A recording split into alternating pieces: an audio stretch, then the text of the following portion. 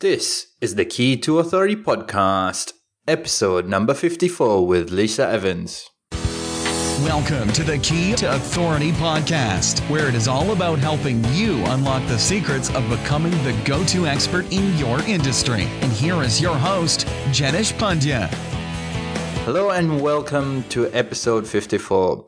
I know it's been a long while and I've been on a sabbatical. It's been roughly almost 6 months since we've published a new episode, but we're back again, and I had a lot of thinking to do, a lot of reviewing and whether I was doing right things or not. And that's why I decided to just take a break, stop everything and think about where I'm going with this podcast, with stuff in my business. I think I've got everything back on track, and I think I'm in the right place to start publishing and start focusing. So after the next 4 or 5 episodes, you'll see that the episodes we'll be publishing will be more streamlined towards speakers and coaches and the profession of public speaking and professional speakers earning money from speaking, running courses, running training, speaking at keynote conferences, and then also to the business of coaching, helping other businesses, helping other individuals, and more on that. So we'll be more focused because that's what I found out in my review, that's what this podcast was lacking and that's what this business was lacking. There was no clear direction in that space. So with that out of the way, let's get into today's guest. Today's guest is Lisa Evans. Lisa is an incredible person who really gets the power of stories and helps you share them through her business, Speaking Savvy. She's the founder of Speaking Savvy, an award-winning speaker, a certified speaking and storytelling coach, and she's also a TEDx coach here in Perth. For the past 6 years, Lisa has been passionate about speaking and has a love of empowering others to learn to speak confidently and use their stories to create change. Now, Lisa works with execs, leaders, entrepreneurs to help them be the best speakers they can be. So I was like, let's get her on the show. And I'd gone through an interview. We had an amazing chat about all things storytelling and humor and different kind of things. And it's just a nice, lovely chat we had that brings a lot of insight into the power of stories. So hope you enjoyed. Here's the interview with Lisa. Hey Lisa, welcome to the Key to Authority podcast. We got introduced over Facebook. I think you found out about Key to Authority at one of the NIF Next presentations from Ron Gibson. I believe you wrote a lovely message, and I've been using that all throughout my presentations as the power of podcasting. And then recently we caught up and you attended my podcasting workshop.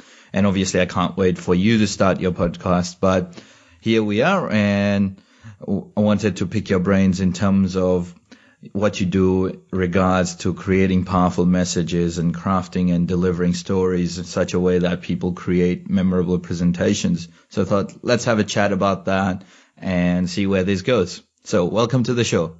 Thanks, Jenish. It's really great to be here. I'm really excited and so glad that I got to meet you and also to do your podcasting workshop. Yeah, it's great fun.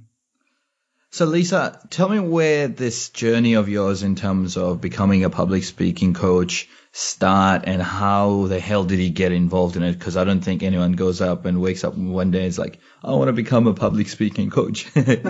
No, it started for me really quite by accident. So my background is as a midwife. So I trained as a nurse when I was 18. I'm originally from London, and I trained as a nurse, and then I went on to train as a midwife, and I specialised in neonatal intensive care nursing. So looking after tiny babies on life support.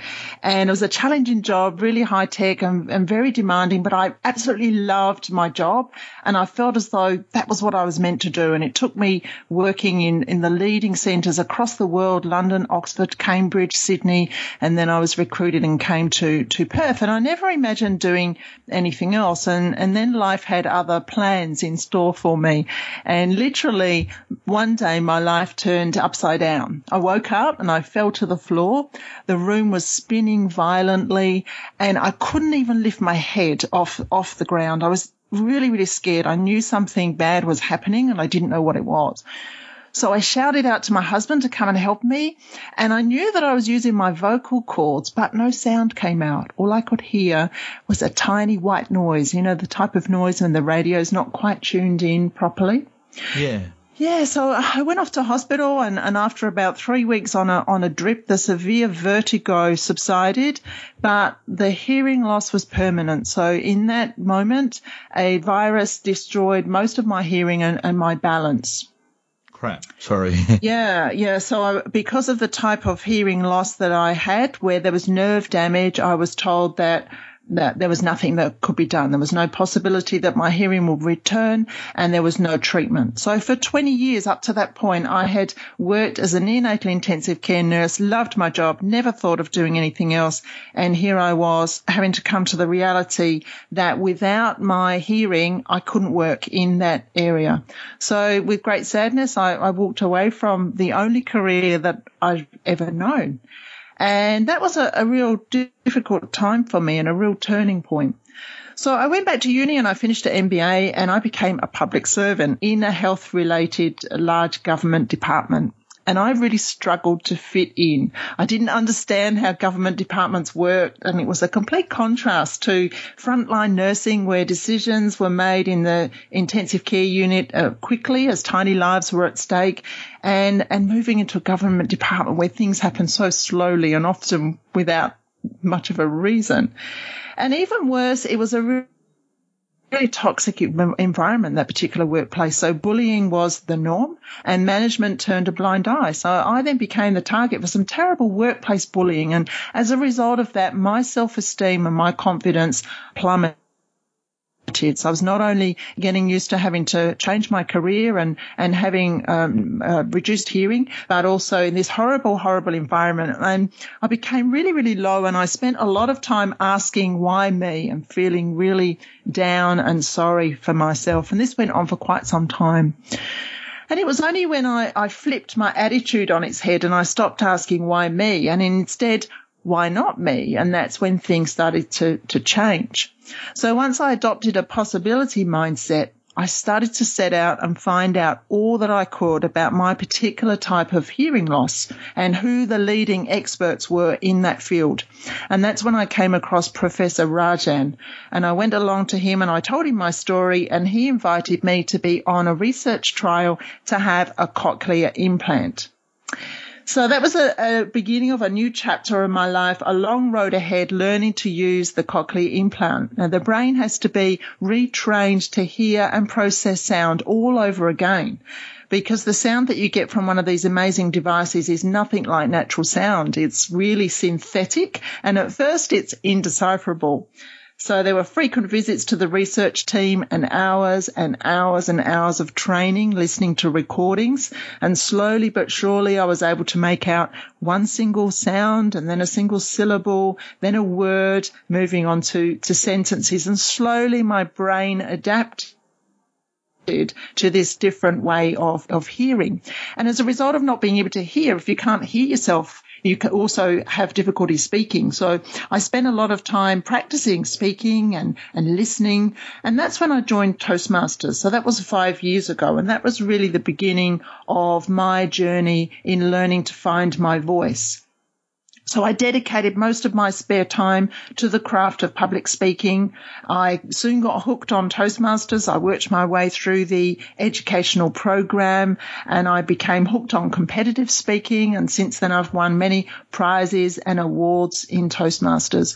And over time, my confidence grew, and I had the courage to walk away from the toxic workplace. And that's when I decided to start my own business as a public speaking and storytelling coach. So I've sort of gone from being stuck in a why me attitude and then being trapped in a job, feeling really powerless to change. But then once I've made that switch to the hey, why not me attitude, I was then able to look for alternatives and to then accept the amazing gift of the cochlear implant, which is a truly wonderful device. And in learning to find my own voice and learning to speak with confidence, that's when I developed a passion for helping others, because we all have stories that deserve to be told. And using our voice is the most powerful tool that we've got to tell our stories to the world. to create change. And I honestly know what it's like not to be able to have the confidence and courage to stand up in front of an audience and speak in public. And I've learned to overcome that and realize the power of public speaking and how empowering it is when you are a confident speaker. So that's how I got into public speaking, literally from being a midwife to having a bit of a midlife crisis and a career change. And now I'm doing what I absolutely love to do. Wow, what a great journey. And so, do you still have the implant? And is that functioning like that, or do you have to do the visits again? I know it's a bit off topic, but I'm now getting curious from that story. Yeah, it's a work in progress. Now, the device is not, you have the surgery, which is delicate enough a surgery as it is, but that's really just the easiest part because it's a real work in process. The rehabilitation is constantly has to, the brain has to learn to rewire itself and hear in a totally different way because the sound waves bypass the damaged area, which is the nerves, and go straight into the processor, which is inside the skull, and then turn the sound waves into something that simulates natural sound. But simulate being the key word, it is nothing like natural sound at all. So what you hear is nothing like what I hear. And then to make things more complicated, because I had a little bit of residual hearing left in one ear, my brain has to merge the two types of sounds together. And the sound from the implant comes slightly delayed from the sound that's natural. So my brain is constantly working to listen effectively, to process the sound and to make sense of that sound as well as interpreting the signal. So some days it's better than others, but it's tiring. And yeah, it does involve remaining in touch with the fantastic research team and sometimes getting, upgrades and updates just like any other software. Wow, I still can't imagine how challenging that would be, especially when you're working public speaking where you have to hear people constantly and you have to make sense of all that, and even just doing normal stuff. I didn't know. Wow, this is interesting. So again, so is this like now become industry standard, or is it still in development, this cochlear implant? Or would you know of that or not? It depends on the type of hearing loss that you have. I think it is industry standard, but it depends on how you lost your hearing, whether you were born without hearing and what part's been damaged. So if it's nerve damage, then the cochlear implant is the best form of treatment for that. But you need to have it done as soon as possible after losing that hearing, because otherwise then those pathways become closed or stop functioning, and it becomes more difficult for the brain to learn to use it again. But my understanding is that as a result of the research trial, the implant is now available under Medicare for my type of hearing loss. Yeah, so it's a good thing. I'm glad I helped the researchers out with their trial, and certainly great for me to be involved. So I was the second person in Australia, I think, to get the implant. Yeah. Oh, no, that's great. And thanks for helping out heaps of other people as well. But this is really interesting. And this brings me to my next question is, you mentioned that change where you asked the question, why me? Instead of asking that question, why me? But to why not me? So what was the initiator of that question at that particular moment? What happened so that you started asking this question? Because that's a critical moment in your life and doing what you're doing at the moment. Yeah, it was a critical point in my life. And one of the wonderful things about the job that I disliked on the whole was I got to travel to some of the most remote communities and places throughout WA up in the far north, with wonderful Australian landscapes and beautiful colours and wonderful people. And it was on one of these remote trips where I was spending quite some time with a colleague, driving for hours on isolated roads.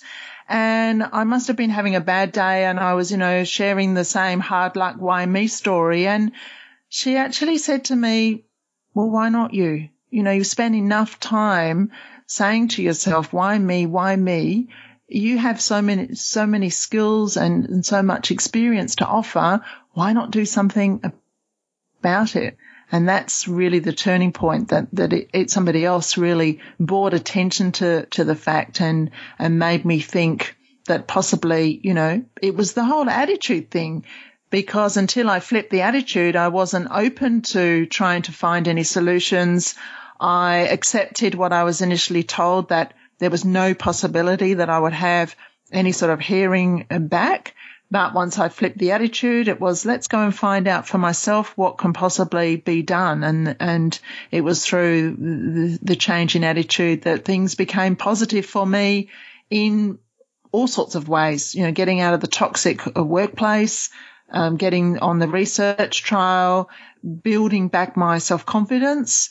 The virus that day destroyed much of my hearing, but the toxic workplace destroyed much of my self-confidence. And although I couldn't do anything about the virus destroying my hearing, I could certainly not let that toxic behavior get to me. And that's when I set about building my self-confidence again through the power of public speaking, a supportive community, peers, friends, and people that really believed in me, as well as Toastmasters being the safe and supportive environment where it's okay to practice and stuff up with people that are there to encourage you along the way. That's great. And that question, as I've heard again previously in a couple of other interviews, that trying to remove that blame side of things and accepting it is one of the keys, and you're a living example of that. So that's really, really awesome, and really appreciate you sharing that, because it's an emotional journey. And as we mentioned earlier on, this is a story that you've just started to tell people, and even accepting that is something really that pushes you out of the comfort zone. It does, yeah. So, Lisa, in terms of now your journey from your Toastmasters and competition, becoming a public speaking coach and a storytelling coach.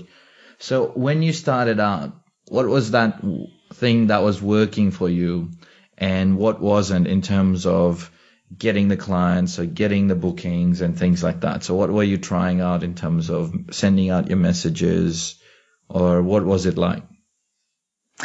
Initially, when I started off in business, I was doing coaching and quite a bit of speaking for free to get known and building up my brand and my credibility and my trust.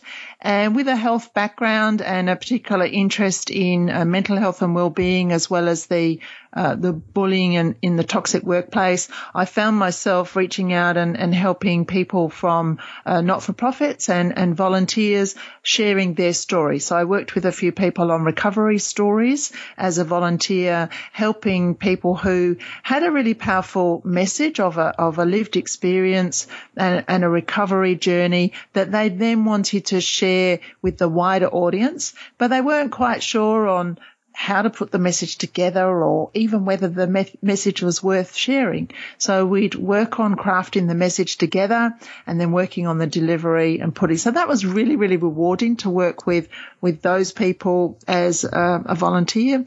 And then I began coaching for TEDx Perth. So I've done that for the last few years, which has been a great experience, working with some wonderful speakers, helping them with the TEDx style. I initially spent quite a bit of time on social media and creating content on my blog and LinkedIn and across various platforms. So putting out good content for people around public speaking and storytelling and presentation skills, and really listening to what people wanted to hear.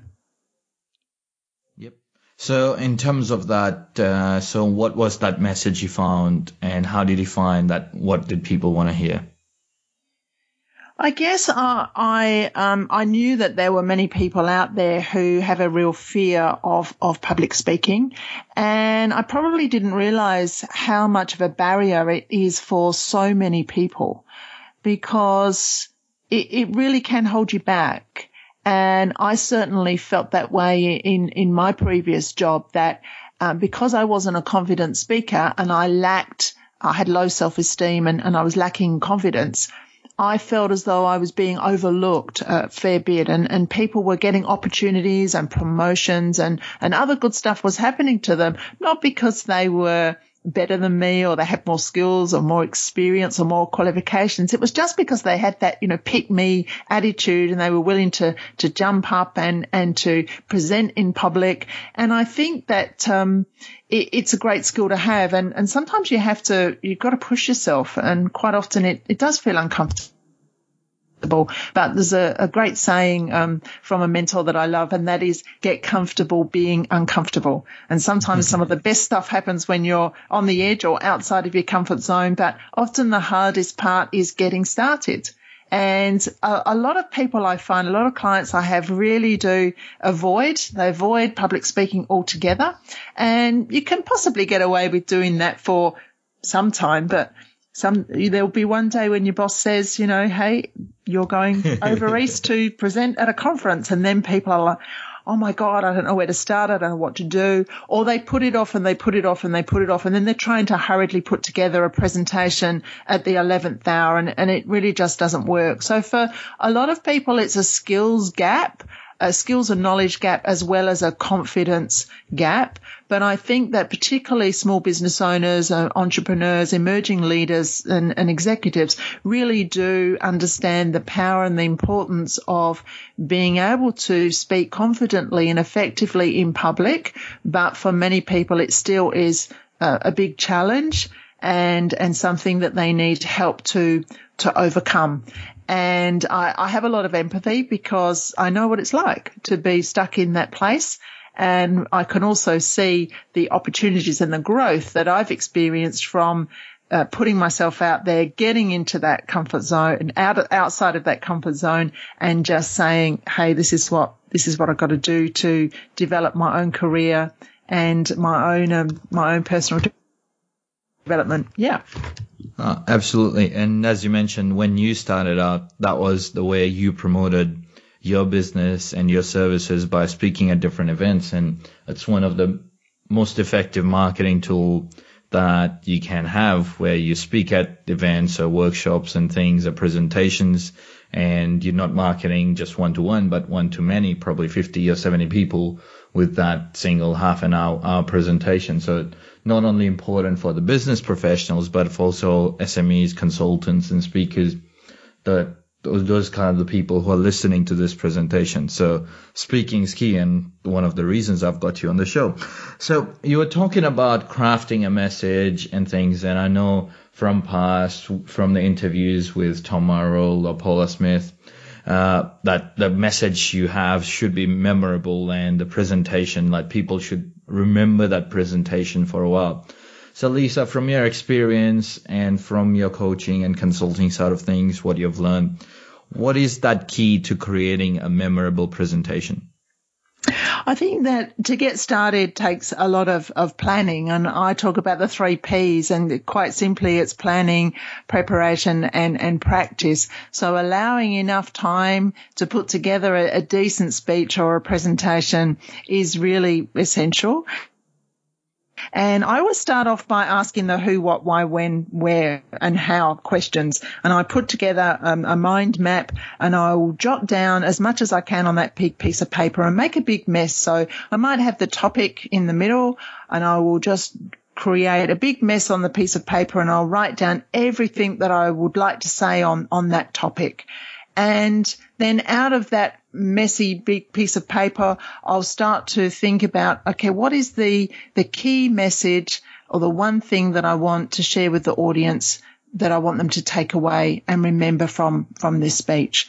So finding out as much as you can about your audience, who they are, what do they know about your area of expertise or the topic that you're going to be speaking on, finding out as much about them and what they want, because the number one golden rule of public speaking is it's never about me, the speaker. It's always about you, the audience, and what you need or what you want to know. So if you craft your message with the audience always front and center, thinking about what it is that they want to know, then that means you're in a good place as well. So thinking about the key message and making the key message really what we call sticky. So having it clear, having it short and simple, and ideally in 10 words or less. So if you can explain what your 1 hour or your 20-minute or your 10-minute presentation is about in 10 words or less, or even better, a tweetable 140 characters or less, then that means that if you've got that clarity, you're really clear on your purpose and your message and your intent, then your audience are more likely to be clear on your message. Because if you're not clear, then they're not going to be clear. And I don't know if you've ever heard any speakers who get up the front and they've been talking for 5 or 10 minutes and you're thinking, what are they talking about? They're going from one thing to another thing to another thing. And often it's a mistake that people commonly make, because as experts that are keen to share our knowledge in our presentations, we often try and cram too much information in because we want to tell our audience everything. And quite often I'll have clients come to me with a presentation that they've already got that they want help delivery with. And they might have 9 points or 7 or 9 points, which is a lot of information to get across. And when we start talking about possibly pruning some of the presentation and cutting it down a little bit, often people will say, well, no, it's all important. And it absolutely is all important. It's really, really good stuff. But I say to them, well, what do you want? Do you want to give your audience 9 points that they'll forget, or do you want to give them 3 points that they'll remember?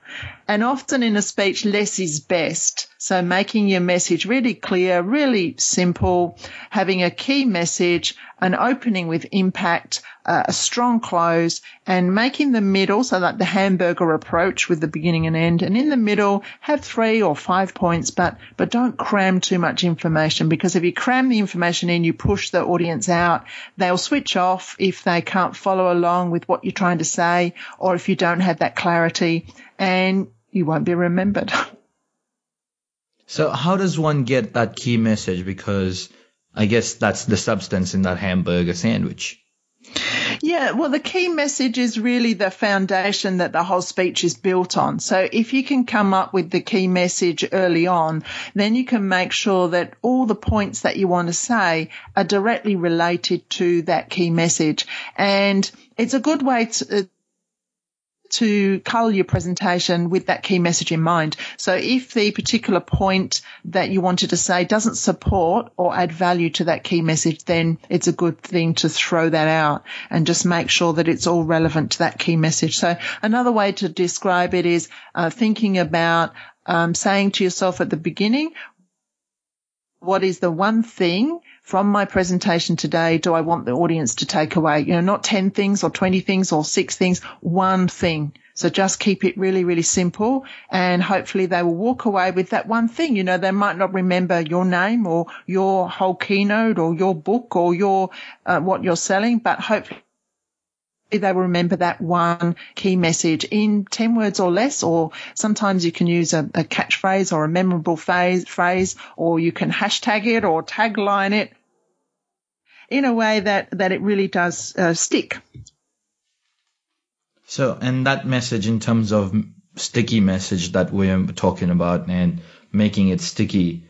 So what is there a process behind it, or how, is there like you have to repeat it 5 times or things like that, like the subconscious way? Because I know there's a lot of those kind of techniques and anchoring and all that kind of stuff. So is there some techniques around making a message sticky so that people remember?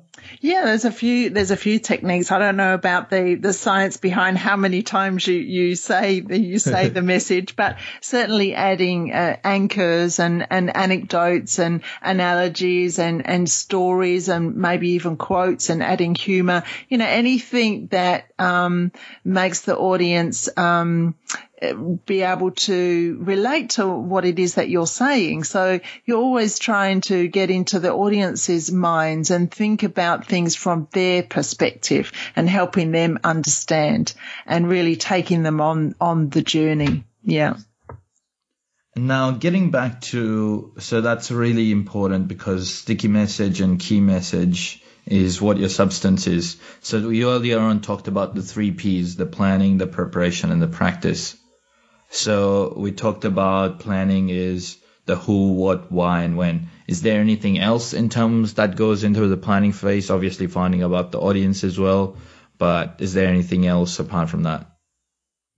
I think that's really it, finding out the logistics of where you'll be speaking and how much time you've got to plan, and then once you can answer all those questions, it's a lot easier to start preparing your material and then moving into the preparation phase, which is really writing your message and refining your message and having a chance to improve it and possibly practice it and get feedback and then change it again, so that you're constantly working on it to make it even better. And that might involve tailoring it if you're doing it for a different audience, because nobody likes a cut and paste presentation that's delivered to the same audience. So again, you might need to play around with your content in the preparation phase. So now let's get to the preparation phase then. What is involved in that? Because if you want to make your hamburger sandwich, let's go with that example, really tasty and juicy and meaty, you got to have the nice juicy meat. The buns do matter, but I guess it's all about the meat there. Unless you're vegetarian. I know, that's yeah. I'm trying to visualize someone who loves their hamburger sandwich. Let's go with the vegetarian.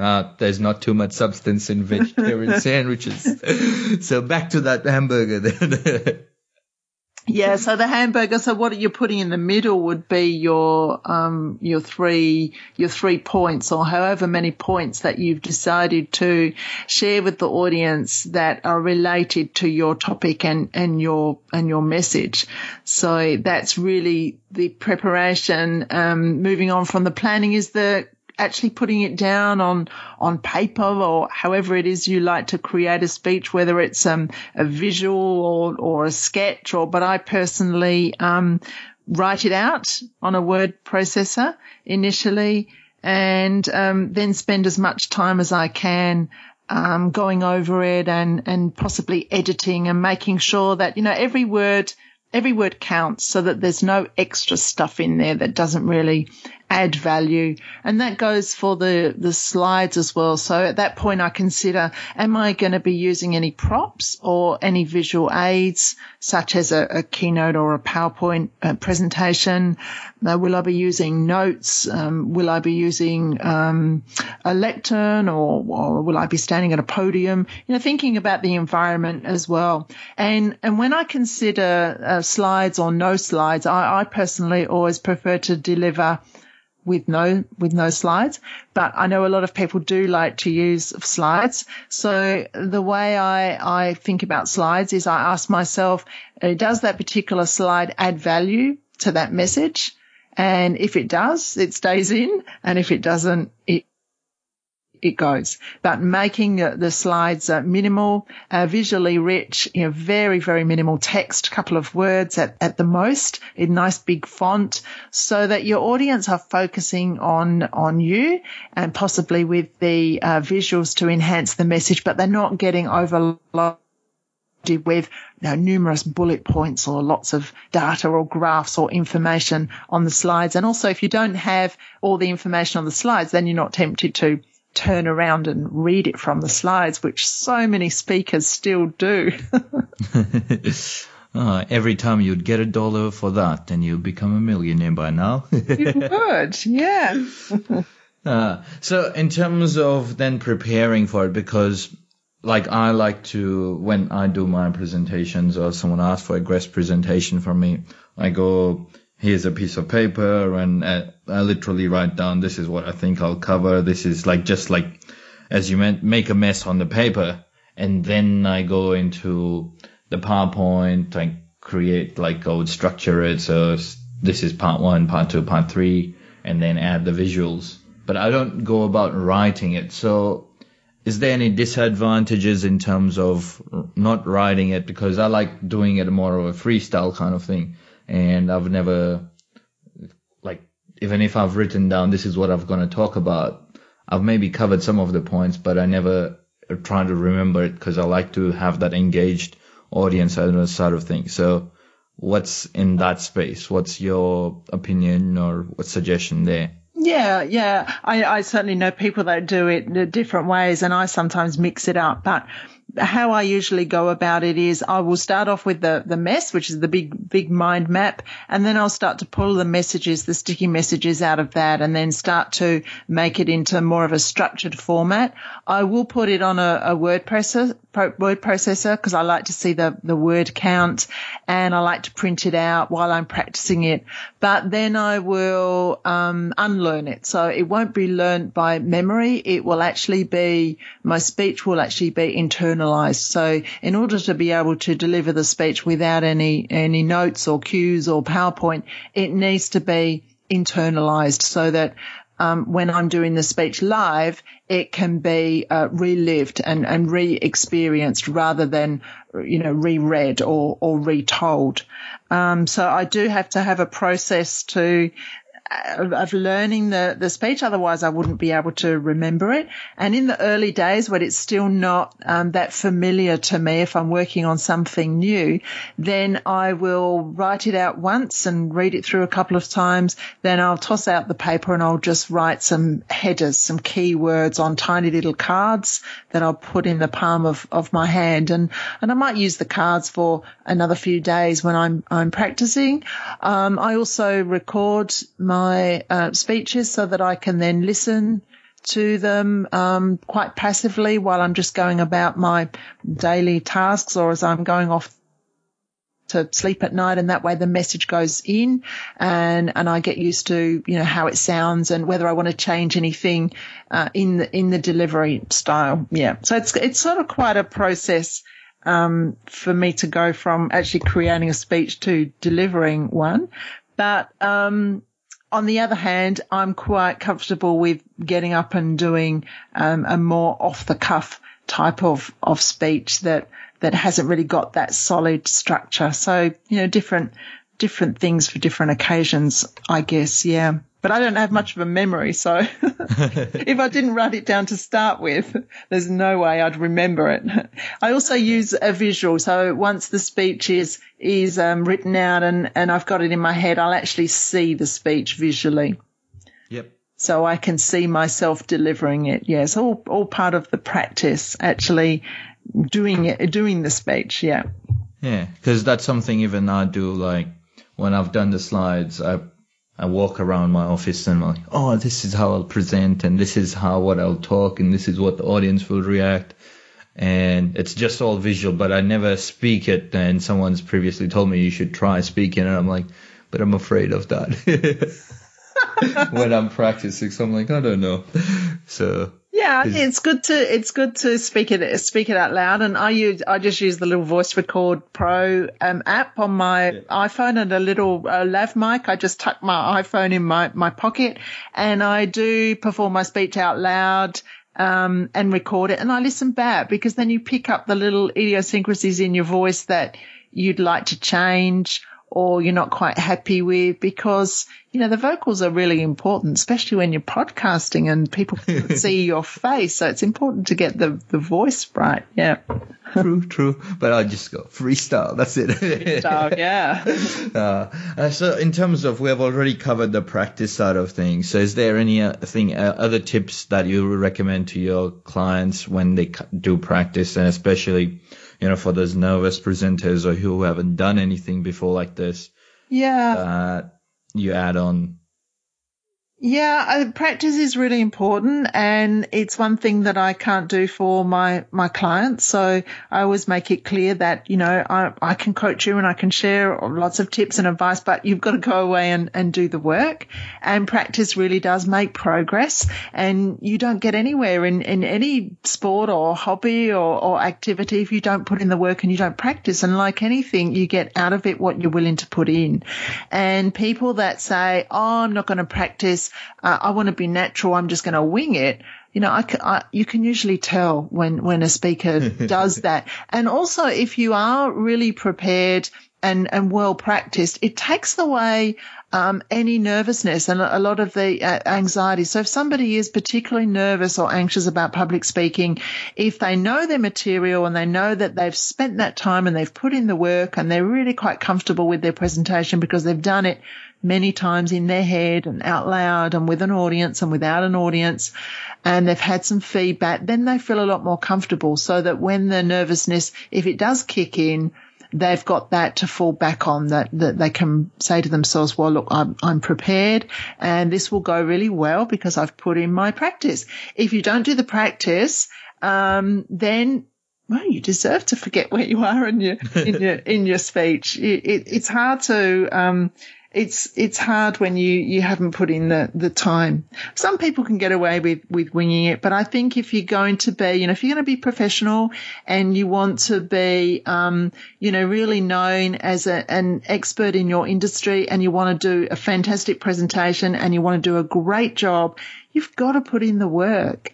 And I think that, for the speakers that are out there that are just so amazing and they just come across as being so effortless, there's no such thing as an effortless presentation. That's how they appear, because they have spent so much time getting to that point that they look completely natural and they look completely effortless and spontaneous, but they've taken a lot of hard work to get to that point.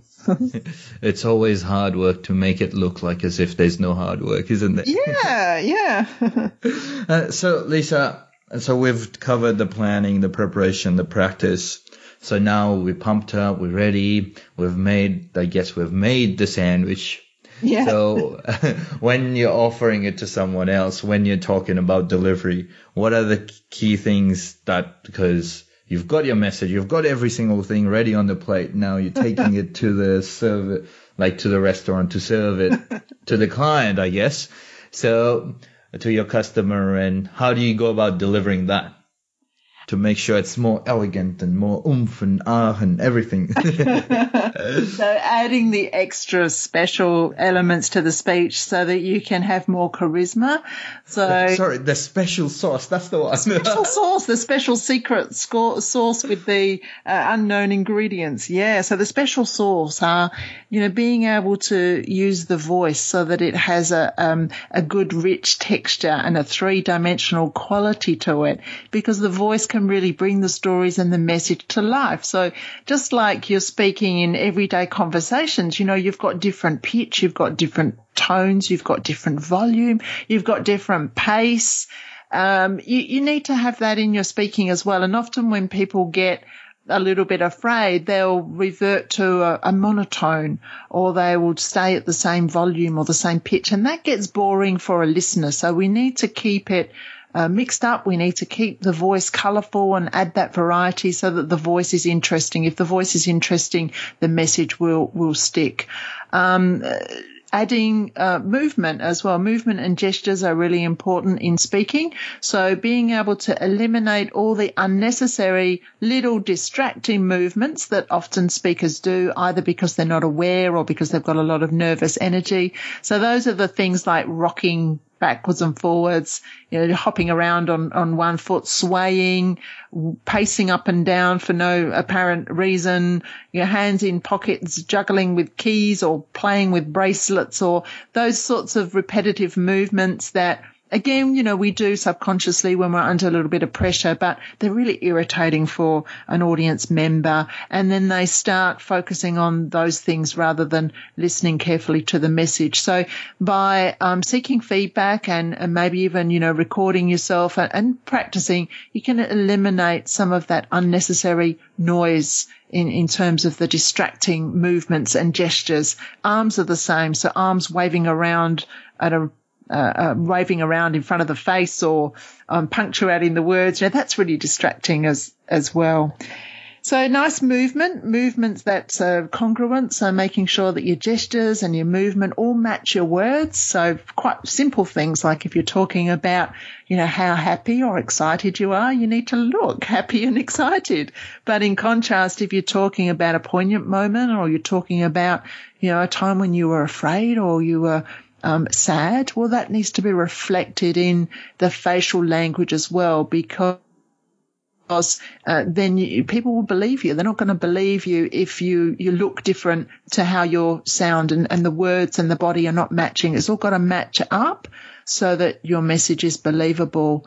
And what else was I going to say about the movement? Can't remember.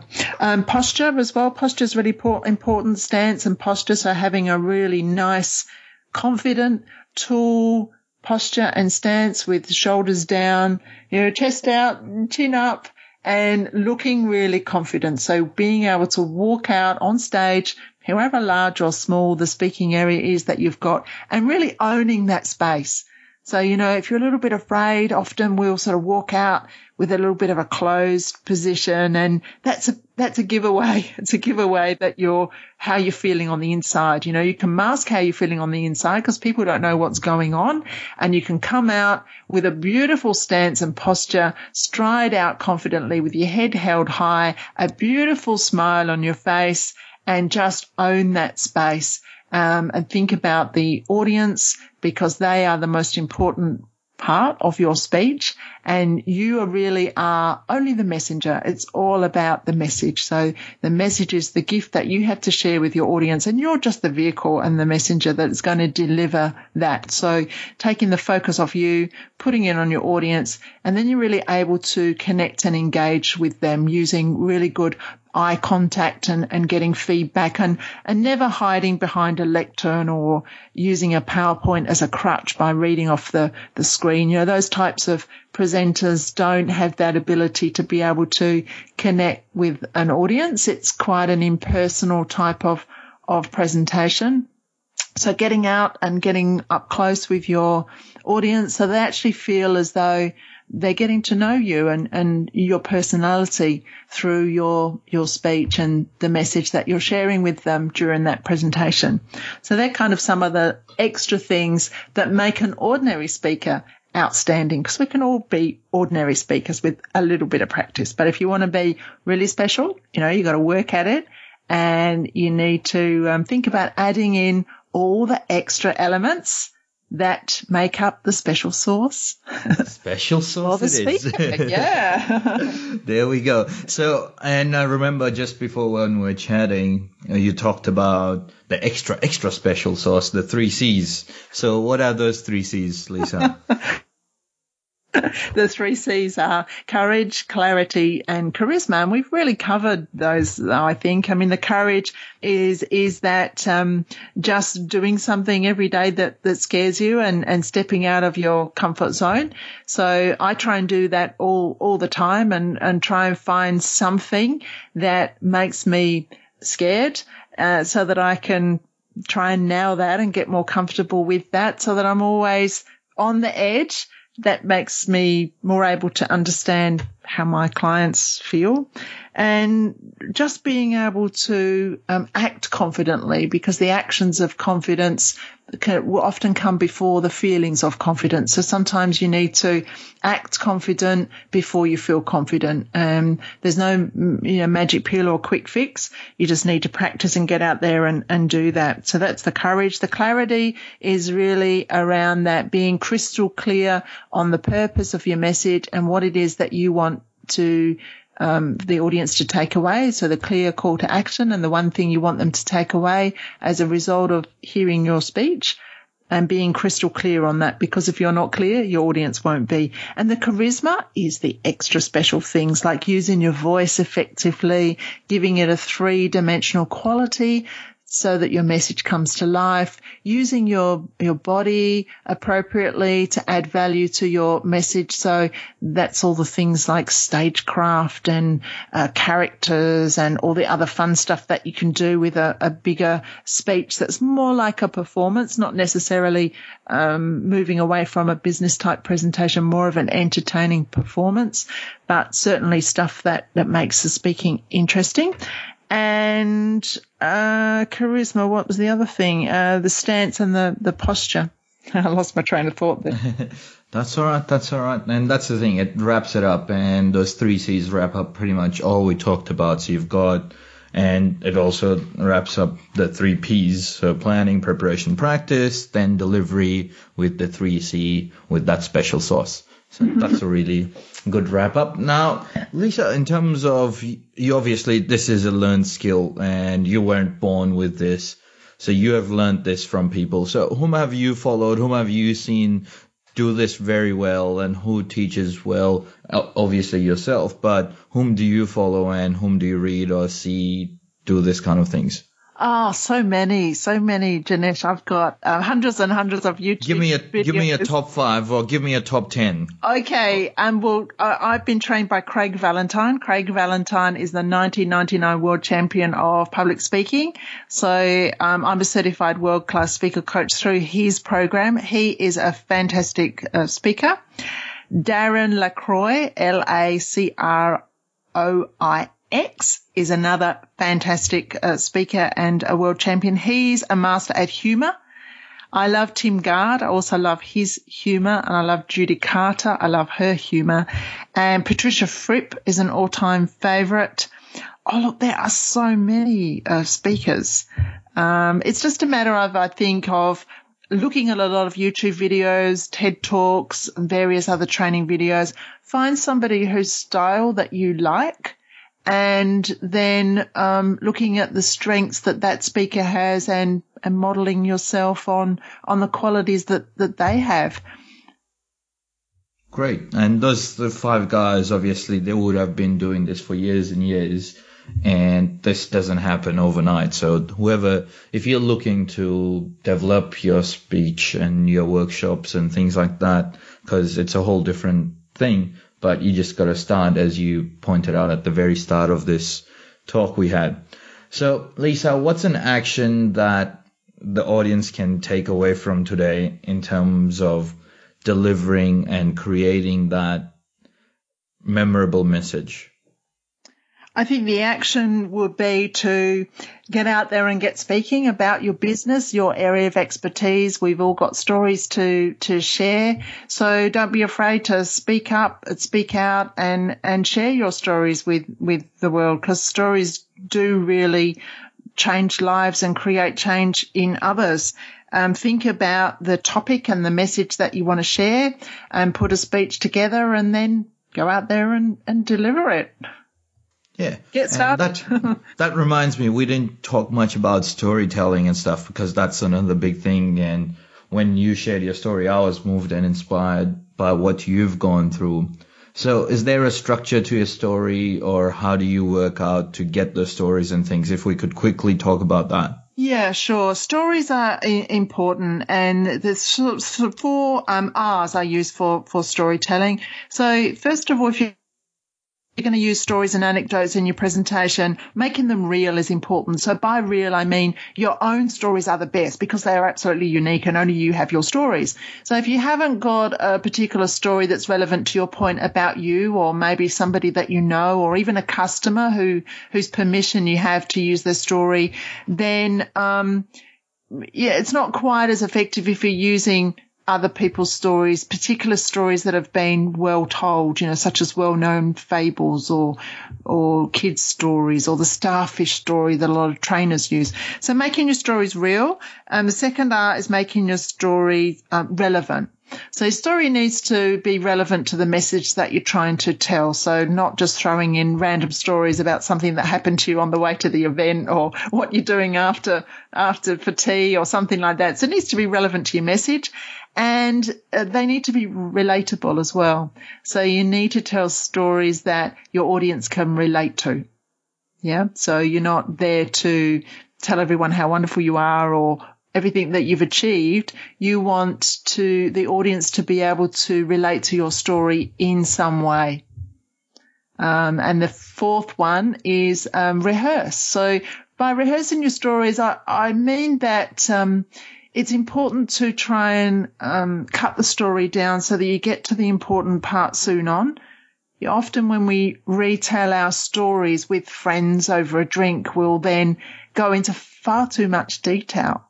And we'll say, and then he said, and then she said, and then this happened, and then that happened. So all this extra stuff. So really keep your stories real, relatable, relevant, and rehearsed so that you can cut out anything that doesn't add value so that you're getting straight into the story. And thinking about your story in terms of a curve. So starting off with setting the scene briefly, but getting into the story as soon as you can. So that's around the context. Then bringing in a conflict, which is, something that happened to you that created a bit of a change, introducing some characters. If there's some other characters in your story, it's always great to have other characters. And then the cure and the change. So, what happened? And as a result of that, how did you transform along your journey? And every business owner or entrepreneur has a story to tell about how they got into their business and why they're doing what they're doing. And I think it's really important that we ask one another at networking events or at presentations, how did you get started? And that's when you'll hear the rich, wonderful stories that people have got to share. And often people do go into business because they're thrown into it for some reason, or they had a problem and they've then come up with the solution, or they've had a struggle and they then really want to help others overcome that struggle. So business owners are rich with stories, wonderful stories to share. No, that's great. And that wraps it up really well, because that's like the extra special sauce now. So now, Lisa, thanks for sharing that. So before we finish off, how do people get in touch with you and how they can find out more about what you do, your workshops, your consulting and your training? Yeah, my website is www.speakingsavvy.com.au. And you hang out on social media? I absolutely do hang out on social media. Yeah, #SpeakingSavvy. And Twitter handles or anything? Instagram? The same. Speaking Savvy. Awesome. Consistency. Cool. Consistency. I wasn't unlucky enough to miss out on my handles, so I had to modify them, but that's okay. It's all good. So I'll put those links down on the show notes. And before we finish off, lastly, what is that one last piece of advice that you would leave with our audience today so that they make sure that they craft a memorable message and also deliver it? It will be get comfortable being uncomfortable. Don't be afraid to share your messages and stories. Get started, because we've all got great stories to share, and be really clear on the message that you want to deliver.